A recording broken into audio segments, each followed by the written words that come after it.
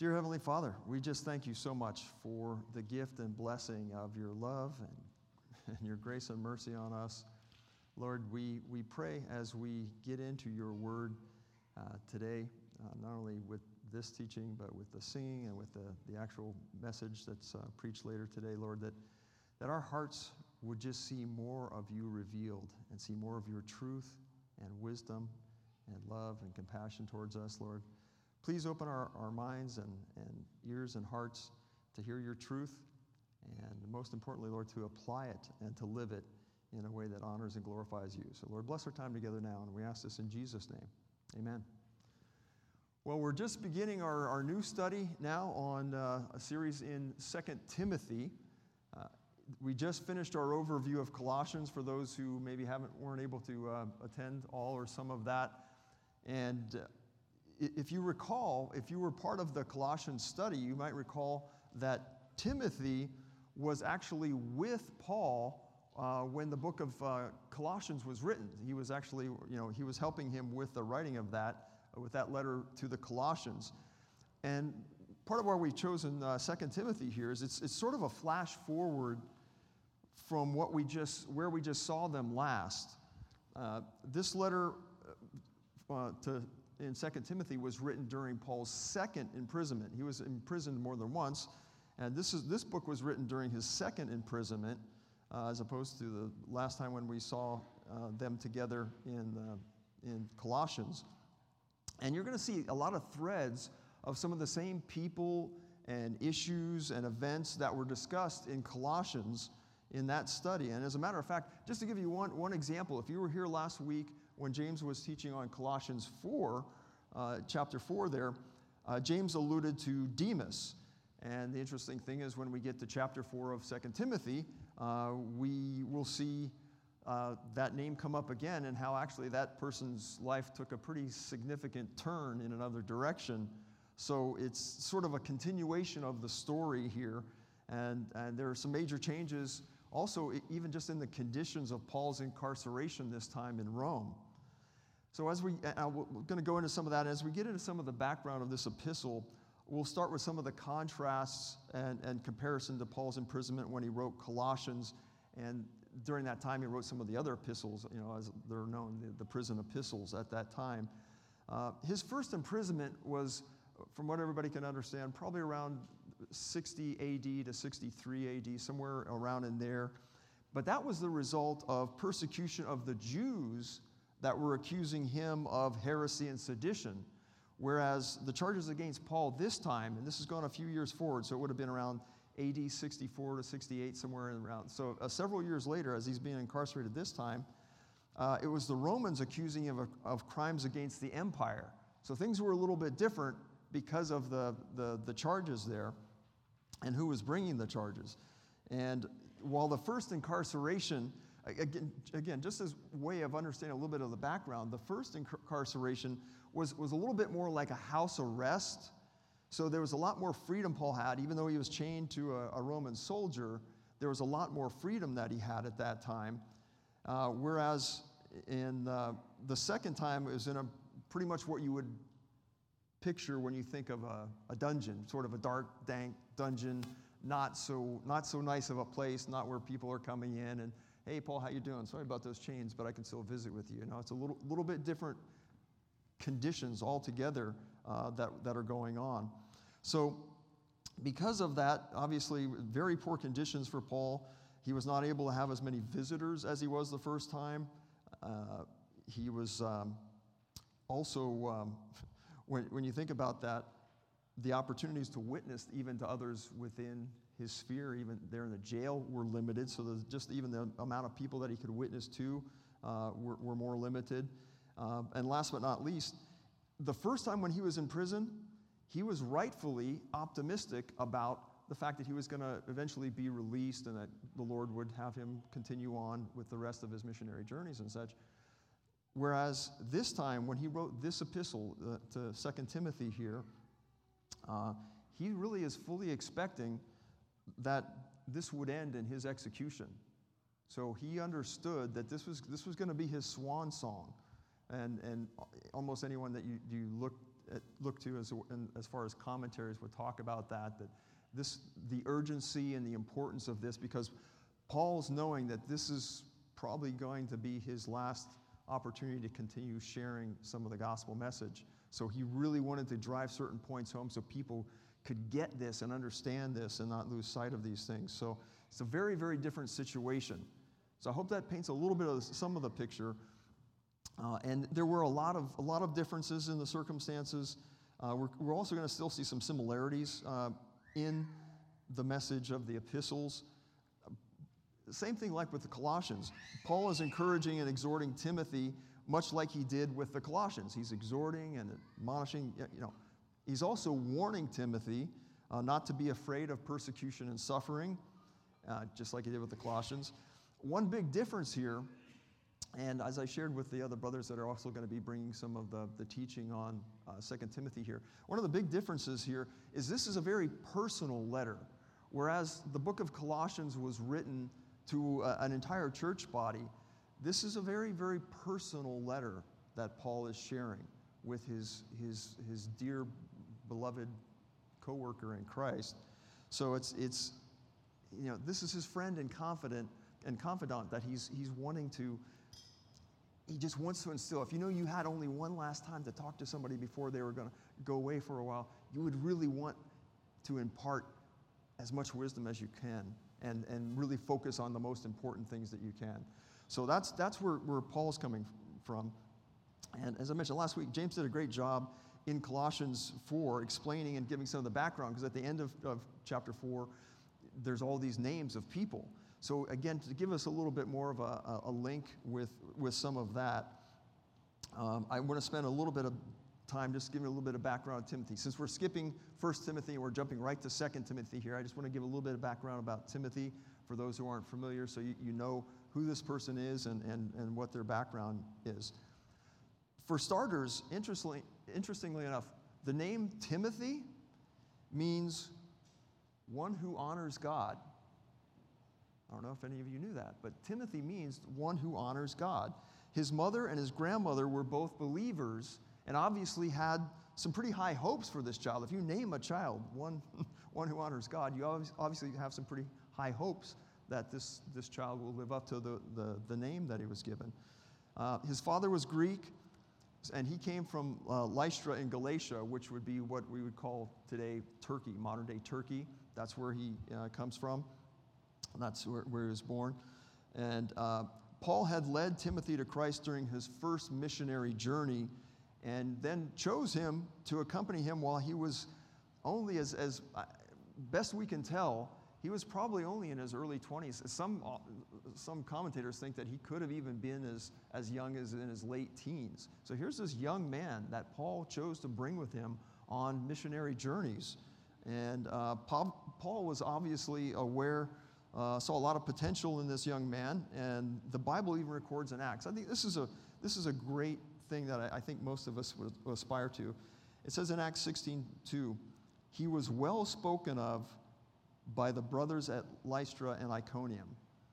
And I hope, just as maybe our first quick point of reference and application, that we can all agree that it would be a worthwhile goal to have all of the people of a church or churches in an area have respect and admiration for someone. So I mean, that's a goal for us. If we're trying to honor and glorify Christ, we want to have that kind of a reputation. And this young man had that kind of a reputation, even though he was young and just starting in ministry with Paul.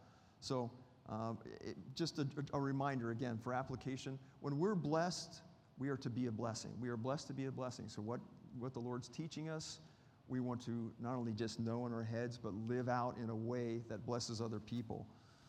So the last couple of points about Timothy before we get into the actual passage here, I'm just going to give you four bullet points. And by the way, your outlines, you can put some of these things wherever you find that they fit in with what you're thinking and what you're hearing and summarizing here. But a couple of points about Timothy. First, Paul mentions Timothy very frequently in other passages. I don't know if you've ever thought this or noticed this before, but in not only the book of Romans, 2 Corinthians, Philippians, Colossians, 1st and 2nd Thessalonians, and Philemon, Timothy is mentioned. So this young man is very involved in the ministry of the early church. And Paul is mentioning him in all these other letters that he's sending out to these other churches about this young man who is of great reputation and faithfulness in sharing the gospel. Number two, Paul sent Timothy to churches as his own representative. We see this shared in a couple of the different epistles here, where he's actually sent Timothy as the representative to these different churches from Paul personally. And he also then, Timothy was a pastor at an Ephesian church. So in 1 Timothy 4, we see that he's actually a pastor at a church there in Ephesus. So again, some great background about this. This is really important to us because Timothy understood Paul's condition in a way that a lot of people couldn't, because Timothy himself had been imprisoned for the gospel. I don't know if you ever realized that before, but Timothy had actually been imprisoned, just like Paul. And because he was set free, and it tells us in Hebrews 13:23 that he was set free.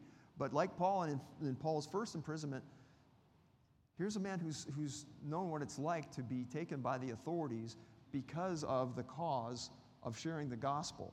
So he's very aware of this. So that gives you a little bit of this young man's resume. So I just ask you, now you know a little bit more about who Timothy is, if you didn't already. What do you think about the resume of this young man? I mean, what do you think? And by the way, if I could get a volunteer as a mic runner here too, or just shout out. But I mean, what do you think? You know, we just did a little bit of quick background, and maybe from what you've already done some other reading of Timothy. What do you think about the background of this young man, Timothy? What are the first things that come to your mind about Timothy?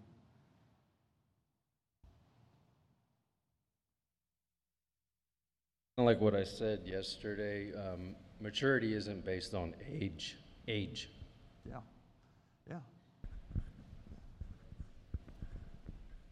It seems he was blessed and equipped by the Lord, not just in his, with his mom and his grandma, but also to be, ministered directly with or by from Paul. So it seems the Lord was gracious and merciful in that way. Yeah. Great thoughts. Yeah, I mean, this young man, anybody else, any other thoughts on this young man, Timothy, who's like Kai says, his maturity was in the Lord. And as Sam said, he's carrying on more than just, okay, I know my parents were faithful and my grandmother was faithful, but he is faithful, and he's out doing the work diligently that he's called to do.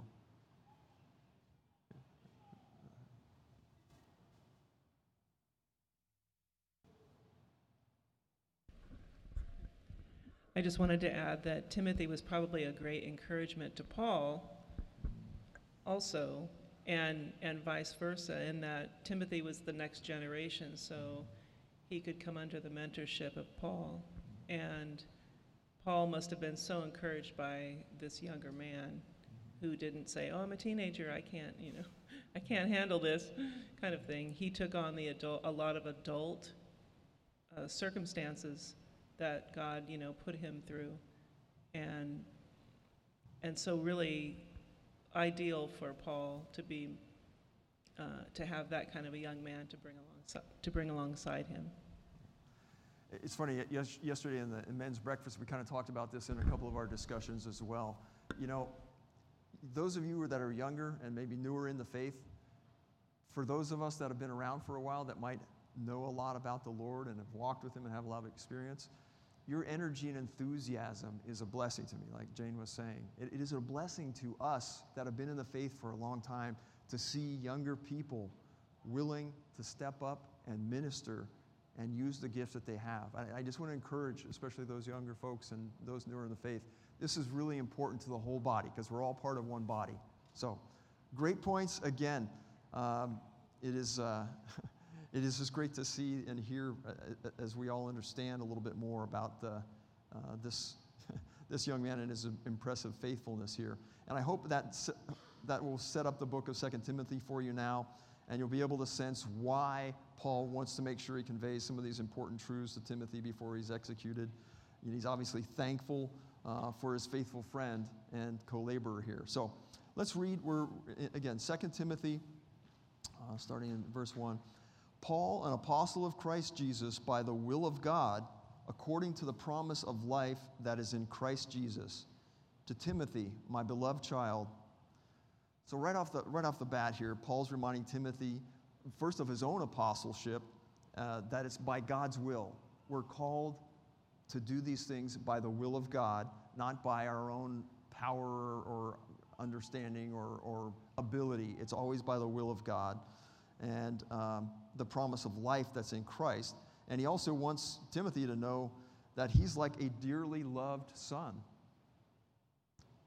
When I said this is a very personal letter, he's telling him right off the bat, you're a dearly loved son. You're really important to me.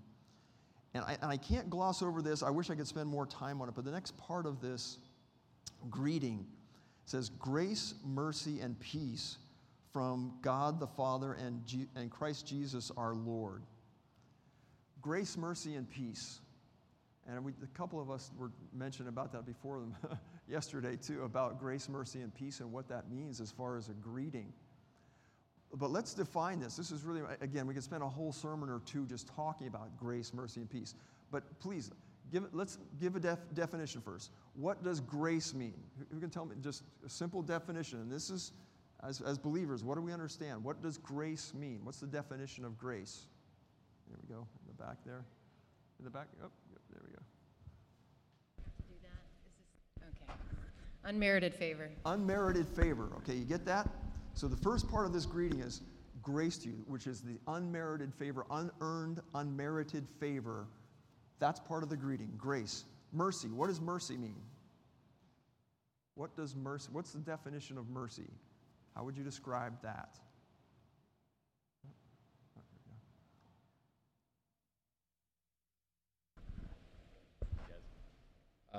Doing for others what they can't do for themselves. Yeah, yes, God doing for others what they can't do for themselves. What else? What else does mercy mean? Because that's definitely what God is to us. He is merciful to us. He's done something that we can't do. Be more specific. It's in the acquittal of our sin. It's forgiveness. Yes. Forgiveness for something we've done and not giving us the penalty that we're due. If I could kind of summarize it that way, we're not going to receive, we're going to get something that we don't deserve, and instead we're forgiven for the punishment that we do deserve. So the second part of it, so the greeting here is grace and mercy. So unmerited favor and forgiveness and no punishment given to you for what you've done. And then peace. Peace, and this is peace not just like the world's talking about. This is a peace that surpasses all understanding. And I just want to encourage you, and I went down a real long rabbit hole on this when I started, because it's so easy to blow through these greetings and not understand what this is. This is there can be no better blessing that any of us could receive than grace, mercy, and eternal peace. And I want to encourage you where you can, when you greet a brother or sister in the Lord, when you say, hey, how you doing? Bless them. If you can take a moment to just bless them and say, because I know what God has done and what He is capable of doing, I want to greet you in the Lord. Grace, mercy, and peace to you. If you're going through a difficult time, how would that make you feel if a brother or sister reminded you of the blessings of the Lord, of grace, mercy, and peace? So if you can remember, this is another kind of point of application. Think about that when you're greeting another brother and sister. Hey, God's grace, mercy, and peace to you. This is really important. So Anyway, I'll stop there. Again, I could go on a really long tangent on that, but it's very important. This is part of just the greeting that Paul has for Timothy. I want the blessings of grace, mercy, and peace on you. Back to our verse here. It says, I thank God whom I serve, as did my ancestors, with a clear conscience, as I remember you constantly in my prayers night and day. As I remember your tears, I long to see you, that I may be filled with joy. I'm reminded of your sincere faith, a faith that dwelt first in your grandmother Lois and your mother Eunice, and now I am sure dwells in you as well. So Paul's not only thankful for a faithful brother, but for the sincere faith of an entire family. How many, just a quick show of hands, how many of you had a faithful family member that prayed for you and or pointed you to Christ? How many of you had someone in their family, even before you were a believer, okay? So a good number of us. I am so thankful that I had somebody in my family. It was actually my grandmother that had prayed for me over all these years when I was living a very rebellious lifestyle. And as another point of application, I would challenge all of us to be those faithful prayers for our unsaved family and friends. And we see a great example of how this turned out in this particular case. We can never stop praying for our family and friends that are unsaved or struggling. We want to be those faithful praying people. So the next part of our verse says, it comes to the exhortation and the warning because of the faith that dwells in Timothy. Paul wants him to make the most of the gifts and to not be afraid. Verse 6 says, for this reason I remind you to fan into flame the gift of God, which is in you through the laying on of my hands. For God gave us a spirit not of fear, but of power and love and self-control. This was a memory verse when I was an early believer, but I've always remembered that verse. For God has not given us a spirit of fear, but of power and love and a sound mind in the translation that I had memorized it in. But it means sound judgment and self-control. So God's not given us that spirit of fear and anxiety, but of love and self-control. So I now need to ask you guys another application question again. What does this verse that we just read, what does that tell us about being fearful and anxious? What does this tell us about being fearful and anxious? I see smiles out there. I see a lot of smiles out there. Anybody want to pipe up and share what that means about being fearful and anxious? Any brave souls? There we go. I think quite simply, it's not from God. Fear and anxiety is not from God. So it's either from our own flesh, from the world, or from the enemy, but not from God. Amen. Well said. That fear and anxiety is not from God. Okay? It's either our own hearts and minds or the world or the devil trying to attack us. So if we keep that in the forefront of our minds, hopefully this is a really important point of application here. You can memorize that verse. If you want to memorize one thing out of Timothy, memorize that verse. For God has not given us a spirit of fear, but of power and love and a sound mind. Because that will serve us in all kinds of difficult circumstances. So I just want to encourage you to apprehend that.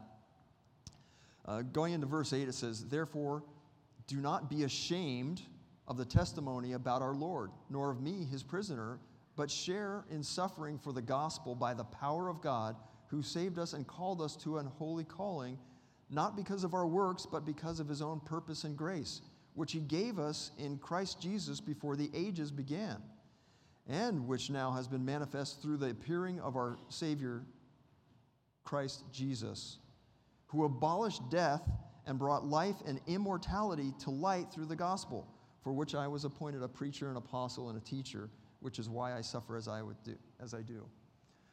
I would submit to you that this is the apex of the whole message of the book of Timothy here. Let's just, verses 8 through 10, let's just reflect. I want to reread this again. Ruminate on this for a second with me. Let's read this, because this is the gospel according to Timothy here. Therefore, do not be ashamed of the testimony about our Lord, nor of me as prisoner, but share in suffering for the gospel by the power of God, who saved us and called us to a holy calling, not because of our works, but because of his own purpose and grace, which he gave us in Christ Jesus before the ages began, and which now has been manifested through the appearing of our Savior Jesus Christ, who abolished death and brought life and immortality to light through the gospel. We're going to see it again in verses 12 and 16, but this is the first time that word ashamed comes up. And we'll talk about that in a moment. But I hope you see that this whole passage is just a condensed version of the heart of the gospel, of what he's saying. He's telling who Jesus is, what he's done, God's plan from the beginning of time. It's the power and purpose of God that calls and saves us in Christ before time even existed. He triumphed over death. That's the good news, right? That's the gospel. He's triumphed over death, and he's ushered us in to eternal life. What's our response to this? This is the gospel right here. Death has been conquered. It's been overcome. The victory is won over that. We are now being issued into eternal life. What is that? Do you guys have any thoughts on this? This is really important. This is what we believe as Christians. This is vital. This is it. Do we really believe this or not? This is where the rubber meets the road. If you don't believe this gospel, then you don't have that hope. Thoughts about this? Yeah, I think it should make us jump out of our seats. I mean, you can use the terms of church, hallelujah, or you can go, wow, how? By what means did I get included in this? And just have an enthusiasm that is unending if you really understand what it is, right? Amen. I'm getting chicken skin just thinking about it. Go ahead, Sam. Yeah, I think even going back reading with grace, mercy, and peace, like these aren't just like vague biblical ideas, but they're directly connected to the gospel. Yes. And right, they're directly connected to us being redeemed. Like we have grace, mercy, and peace. We can have full assurance that we are indeed kept in Christ. So like that's why I think even if you just remember those three, not just as like vague things that are like good, but directly connected to the gospel that has saved you. So, amen. Keep preaching it. Who else wants to preach it here? I think too that it's, because he says in verse 8, therefore, meaning you go back to verse 7 where he's saying don't fear, don't have a spirit of fear, but of power, love, and self-control because of the gospel. Yes. Yeah, that's our assurance. It's the gospel. So that's why we don't have to live in that realm of fear and anxiety. We have the hope of this gospel, and it is a sure hope. Again, I could jump up and down and do cartwheels up here, but this is it. And I hope you all get this, and I hope you all understand just how great and precious this gift is. Because this is why we worship. This is why we gather every week, because of this finished work. Any other thoughts on that section here? Okay, we're going to go into verse 11,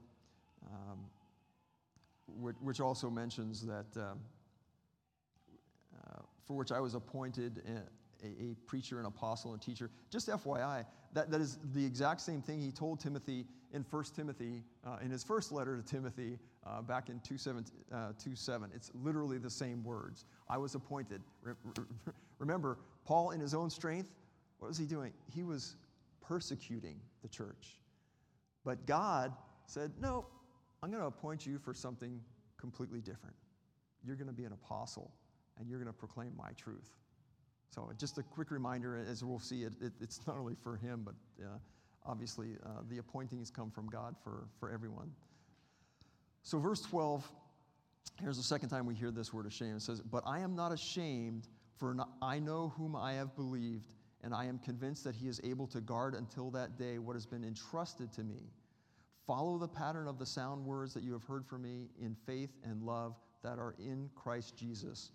By the Holy Spirit who dwells within us, guard the good deposit entrusted to you." So, knowing the person of Christ removes the shame and gives confidence. You know, Paul's brought this not ashamed word out again here, but knowing the person of Christ removes that shame that we might have and gives us confidence. You know, the words and the work of Christ are trustworthy and can be believed as the Holy Spirit enables us to do this. We would not be trusting in Christ if it was not for the power of the Holy Spirit. For those who did not grow up as Christians, we know we had a very different affection when we weren't believers. But God and the Holy Spirit now gives us this desire and this hunger for a truth that we didn't want to even acknowledge before. We didn't want to acknowledge anything that the Bible told us before.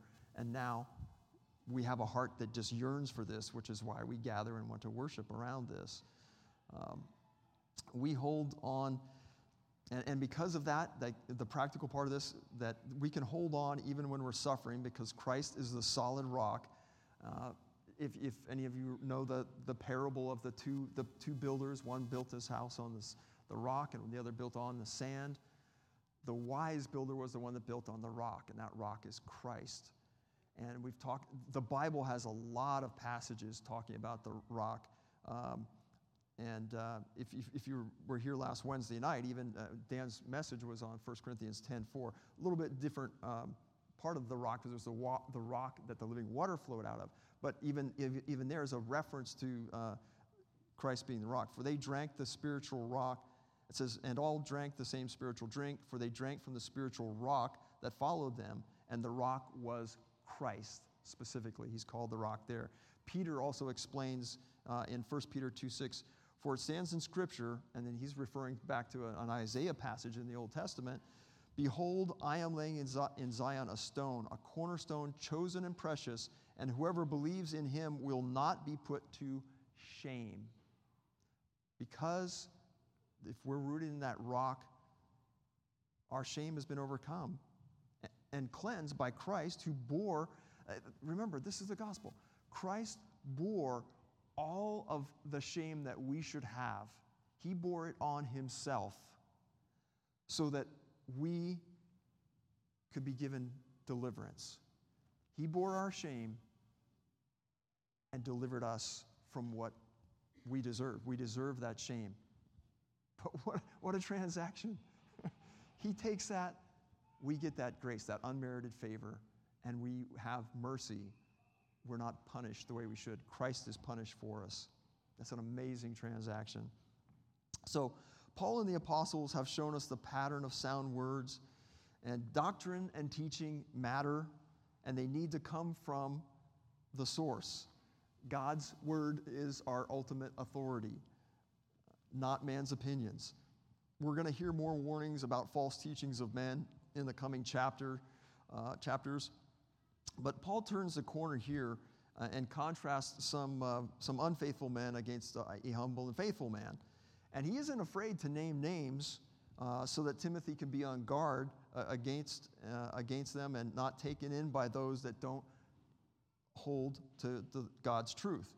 So people who openly oppose God's revealed truth need to be identified so that we don't start following them and go down those paths with them. So it says here, "You are aware that all who are in Asia turned away from me, among whom are Phygelus and Hermogenes. May the Lord grant mercy to the household of Onesiphorus, for he often refreshed me and was not ashamed of my chains. But when he arrived in Rome, he searched for me earnestly and found me. May the Lord grant him to find mercy from the Lord on that day. and you well know all the service that he rendered at Ephesus.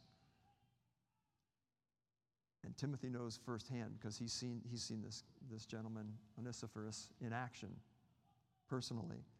So after identifying the opposition, Paul calls out a faithful brother who sought him out when he'd heard that he'd been arrested again. So during Paul's second imprisonment here, what he's writing about, Onesiphorus did this at great risk to himself. For those who aren't familiar with it, Onesiphorus, the book of Philemon is written about this runaway slave, and that's him. And God got a hold of this runaway slave and turned him in to a faithful minister, to Paul, who wrote all these different parts of our scriptures for us. His refreshing helped sustain Paul when he was in these dark, dank places. He's a runaway slave. Runaway slaves usually don't go looking for dungeons that other people are in, okay? They're trying to stay free and not get in any more trouble. But this person sought Paul out because of Paul's preaching. He came to know Christ. So now he is refreshing Paul, and Paul's identifying him. And he's heard that Paul is isolated and in a very bad place, and he goes and finds him. I hope you see that one of the practical applications of this is right doctrine leads to right practice. This slave heard the truth of the gospel and knew it wasn't just about, okay, now I've got some knowledge about this other deity out here. There was something that impacted his life and made him willing to take risks and even go and seek out another brother in a difficult situation. As Christians, that should be us, because we're called, again, if we're blessed, to be a blessing to others. When we hear the word, we're to practice it. As the book of James, I'm sure most of you are familiar with, faith without works is dead. This is the outworking of really understanding that. So knowledge of the goodness and holiness of God leads us to love and good works. And Paul finishes off here with just a prayer that for God's mercy on someone who is not ashamed to share in his sufferings for sharing the gospel. And I pray that we will also be people that are not ashamed to suffer in the service to the Lord, because suffering is promised, folks. It's not if you have to deal with some suffering in your life. No. We've been warned. We've been told that suffering is going to occur, but we can overcome because of this.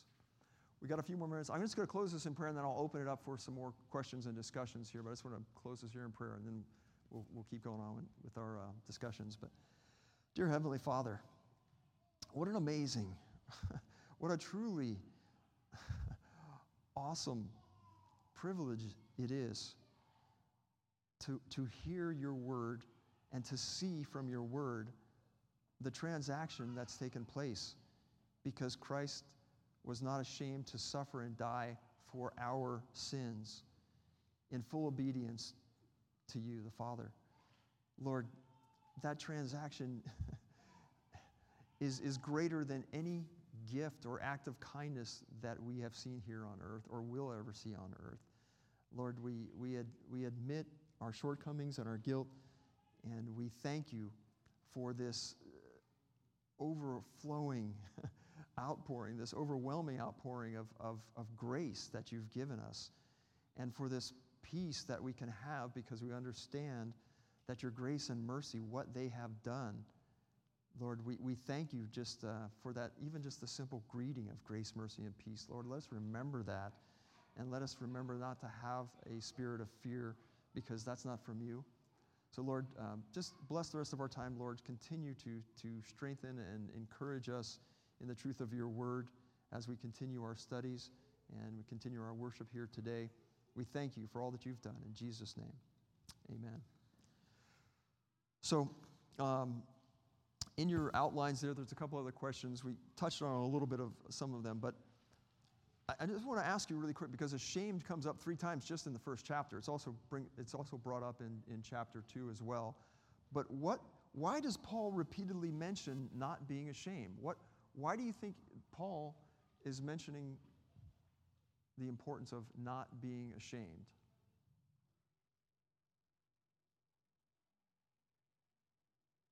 Go ahead.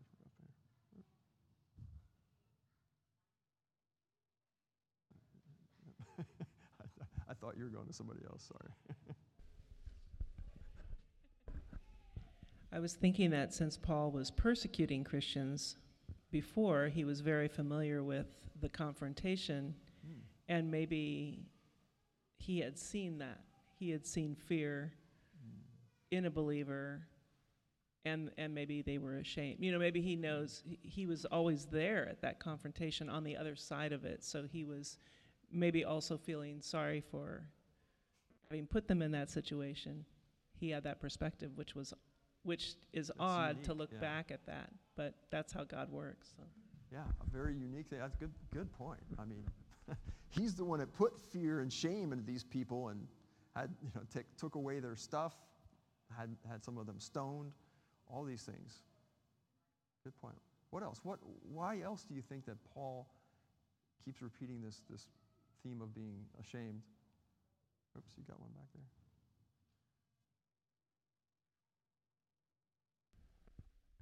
Because Romans 1 says it's the power of God to salvation. That's a good reason to not be ashamed of.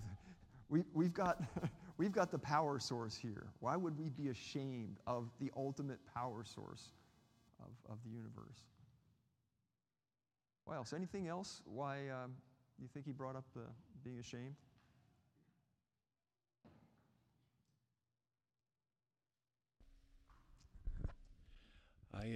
I've always been taught that 1st and 2nd Timothy and Titus were considered to be the pastoral epistles.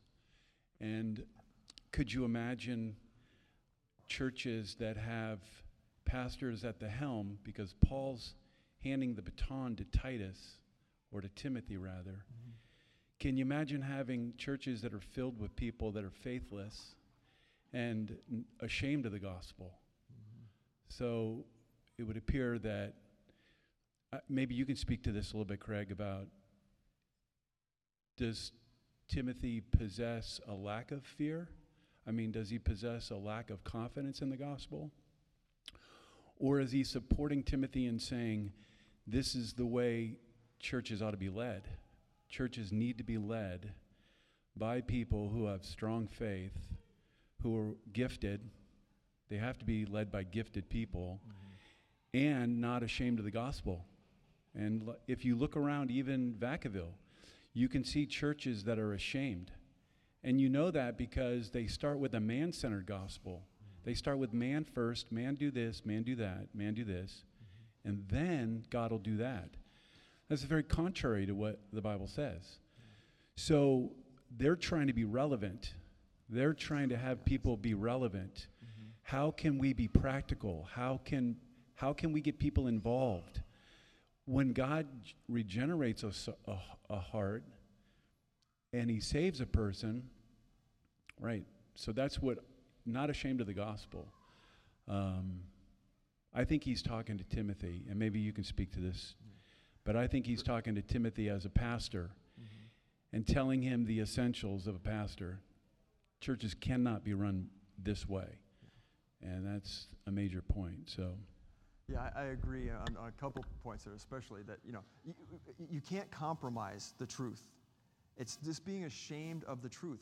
And any time that one part of this you're afraid or you're ashamed of some part of this Word of God, because this is all God's Word, that's what he's being admonished not to do. Don't shrink back. Don't compromise on any part of the Bible. Whether it's the beginning or the ending, anything in between, we cannot afford to compromise. Don't be ashamed. Because of Romans 1, it's the power of God.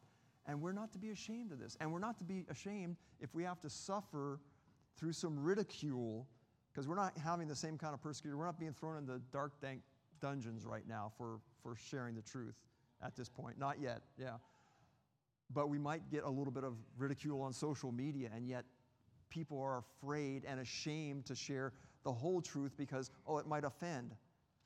No, don't be ashamed. We have to stand firm. And as Wayne mentioned, obviously it's an admonition to be strong and courageous in that faith, Timothy. Don't compromise. Go ahead. But I think that's kind of the point, right? Is like they're facing consequences that we don't face in sharing the gospel with people. And so in some ways the stakes are higher. Paul knows that he's shared the gospel, and where has it gotten him? So Timothy, I'm asking you to share this gospel. Guess where it's going to get you? And you can't shrink back from that. Like Wayne was saying, if the leaders in the church shrink back from sharing the gospel because of persecution, what's everybody else going to do? So you have to stand firm in that regard, knowing what the cost is probably going to be. And you get this sense that, I don't know if anybody in this room has ever been in a situation before in sharing the gospel, you felt physically threatened. You thought that maybe something physical is going to happen to me. You don't know to what degree. But there, in that moment, you have to make a decision. And sometimes you need just one word to hang your hat on and which trajectory you're going to move forward. Fear, shame, these are words where you go, I cannot be ashamed. And that, if I'm not going to be ashamed, then that forges the path forward for me, which I'm going to go regardless of the cost. But I think the key is what it is that he had said in, chapter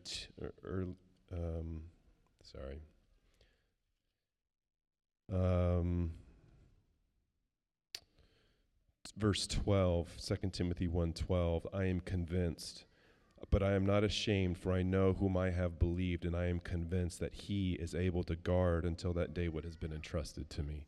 And so his eyes are focused on what God's capable and characteristic is rather than his own. Amen.